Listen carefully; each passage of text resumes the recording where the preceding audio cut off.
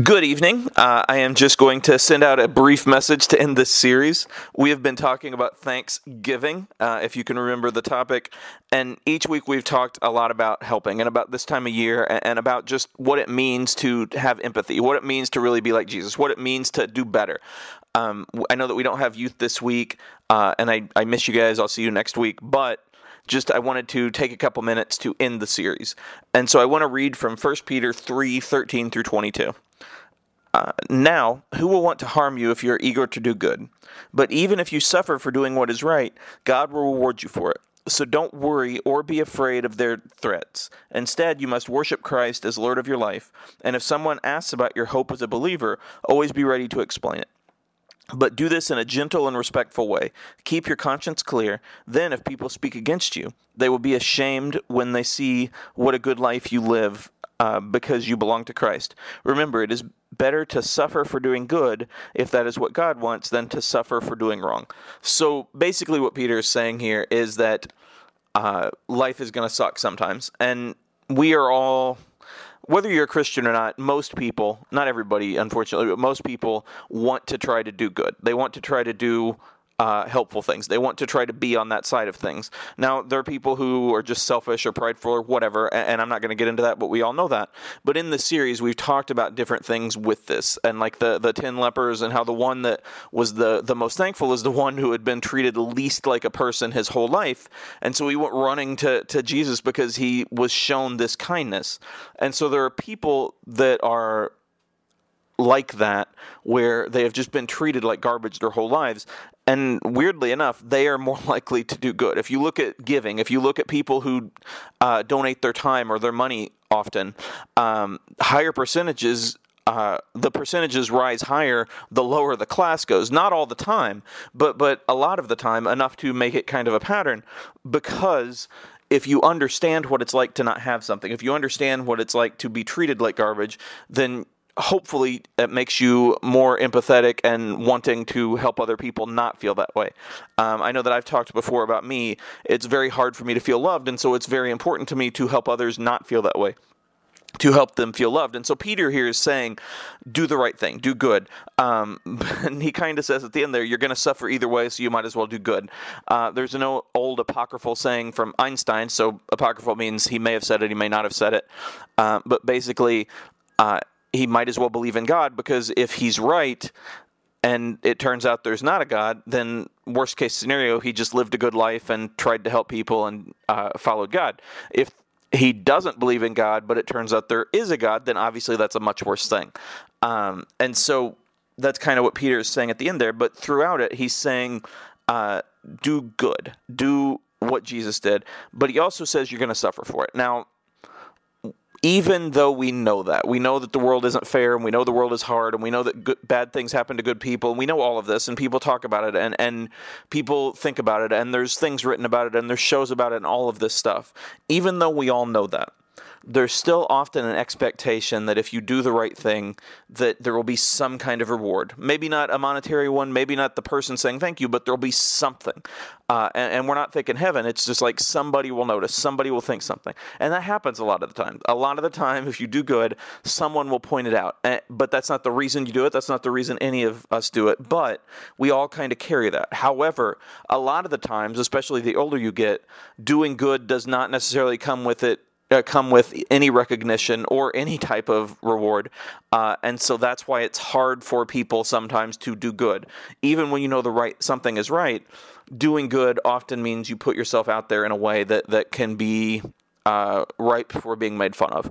And he talks about suffering. He talks about people being angry even. Like, there were times that Jesus did something good and people actually insulted him and hated him just for doing the right thing.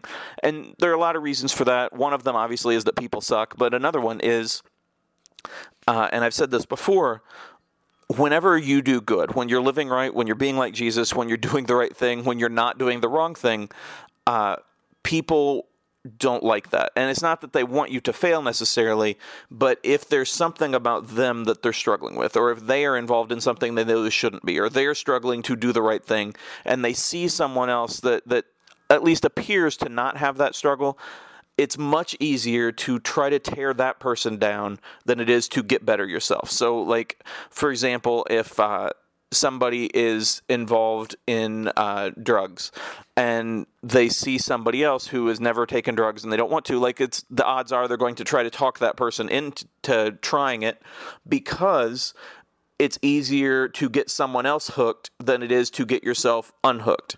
And I'm not getting into addiction or mental health or all of the things that go along with that addiction, but just in terms of this, if you're doing something that's not right, it's easier to make someone else do that, because then you can kind of say, well, see, nobody can do it. And so it's easier that way. And so that's kind of what Peter's saying. He's like, even if doing the right thing were easy, then everybody would do it. But doing right, doing good, helping people might end up you getting mocked or even hated or losing friends. And it's stupid and it sucks, but that's the way it is. But he goes on here, because if it stopped there, it'd be really sad. Christ suffered for our sins once for all time.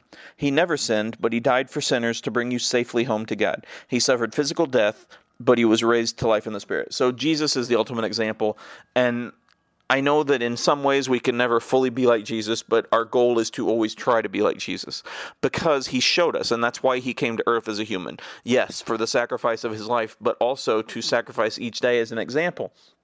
And so no matter who you are, whether you're a teen listening to this, a parent listening to this, if you're thinking of the greatest Christian you've ever known, or like I talk about C.S. Lewis a lot or Mr. Rogers a lot, every single person other than Jesus has done something wrong in their life, or said something wrong in their life, or hurt someone. Everybody has.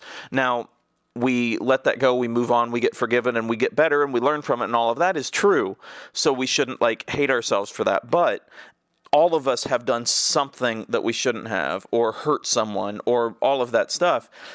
And so it doesn't make it okay if we suffer. It doesn't mean, hey, we deserve this, although technically we do. But my point here, and Peter's point here, is Jesus didn't. So, like, Jesus literally never hurt anybody, and never did anything wrong, and never sinned, and never did the wrong thing, and yet he was still hated. And so that's not to say, well, see, like, man, Jesus was hated, so what hope do I? It's to say, hey, Jesus showed us how to do this, and look how many people he changed, and how many people's lives he affected for the better. The woman at the well, who everybody called an adulteress and hated her because of her sins, she was absolutely a sinner, but Jesus saw her, and he helped her. The woman who, again, was called an adulteress, and the Pharisees wanted to throw stones at her, and he's like, hey, guys, if you haven't sinned, go for it. But over and over and over again, he helped people. Each of the disciples were caught in a life of sin or struggled in some way, and he helped them. So it's not just about the fact that it's the right thing to do good, but it's about the fact that it helps other people. Even if we don't see it, even if we don't know it, it helps other people, whether directly by helping them directly or helping someone indirectly, but also in terms of it sets that example and it shows us who we're supposed to be. And that's what Jesus did, and that's what we do.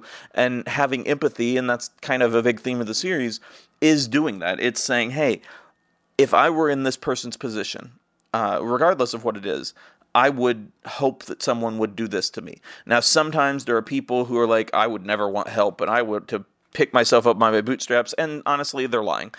They might not think that they're lying, but they really are, because everyone needs help at some point, and everyone, at the worst, would want help. Even if they're afraid to ask for it, they would want help. So it's about seeing that, understanding that, accepting that, and doing it. Last part of the scripture here.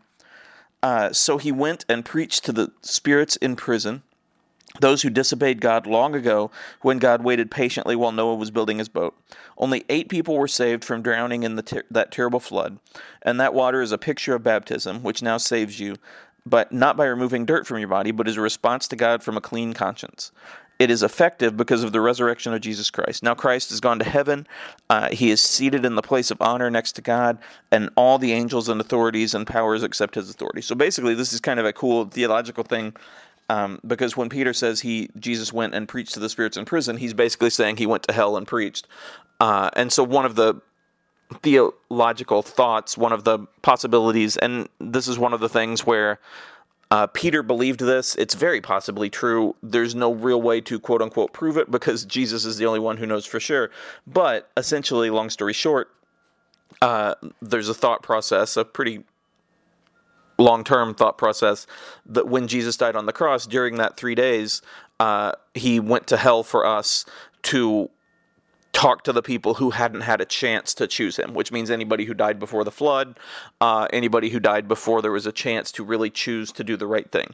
And so we don't know exactly how that went, but the point is, it shows, no matter what it was, and even just dying, shows that Jesus put everyone else first. There's a phrase I say sometimes in Big People Church, which is joy. Jesus, others, you. And that's the order our life should be in. It's hard because sometimes there are things that we need, and sometimes there are things that we want, and sometimes people treat us like garbage. But it's important to do our best to live that out, to look to Jesus first, and then to try to help others, and then to take care of yourself.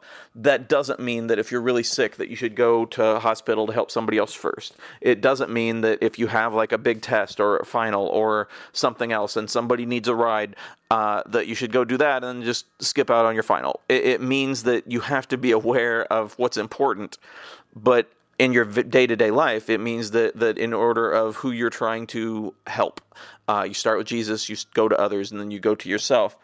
And so Jesus wants us to have a comfortable life. He wants us to do well in school. He wants us to have the life that we want, but with him at the center. And so all of that is important. And so just it ends up saying that Jesus went to heaven to wait for us, to prepare for us, to be there for us. And so ultimately there's a reward. That's not super easy when it's just day-to-day. That's not super easy when you're at school and people are making fun of you. That's not super easy when you're trying to do the right thing and everybody else is doing the wrong thing. It's not super easy when your life is falling apart and you're just trying to hang on. But it means that you're not alone. It means that he's there. It means that he sees you. One of the things I say a lot again to adults is you may be the only example of Jesus somebody sees. And I'm not saying that to put pressure, but it's true in that not only how you treat people, but how you learn from your mistakes, how you're willing to apologize, how you try to help people, how you look for the good in situations, just what you do, how you live your life. That shows people who Jesus is more than anything you could ever say. Another thing I said this morning in my sermon that I'm sure everyone here already has listened to 2 or 3 times, and that's cool. But I said that there's a thought among all Christians that there are 2 times a year when people are most receptive to going to church or hearing about Jesus, and so that's Easter and Christmas.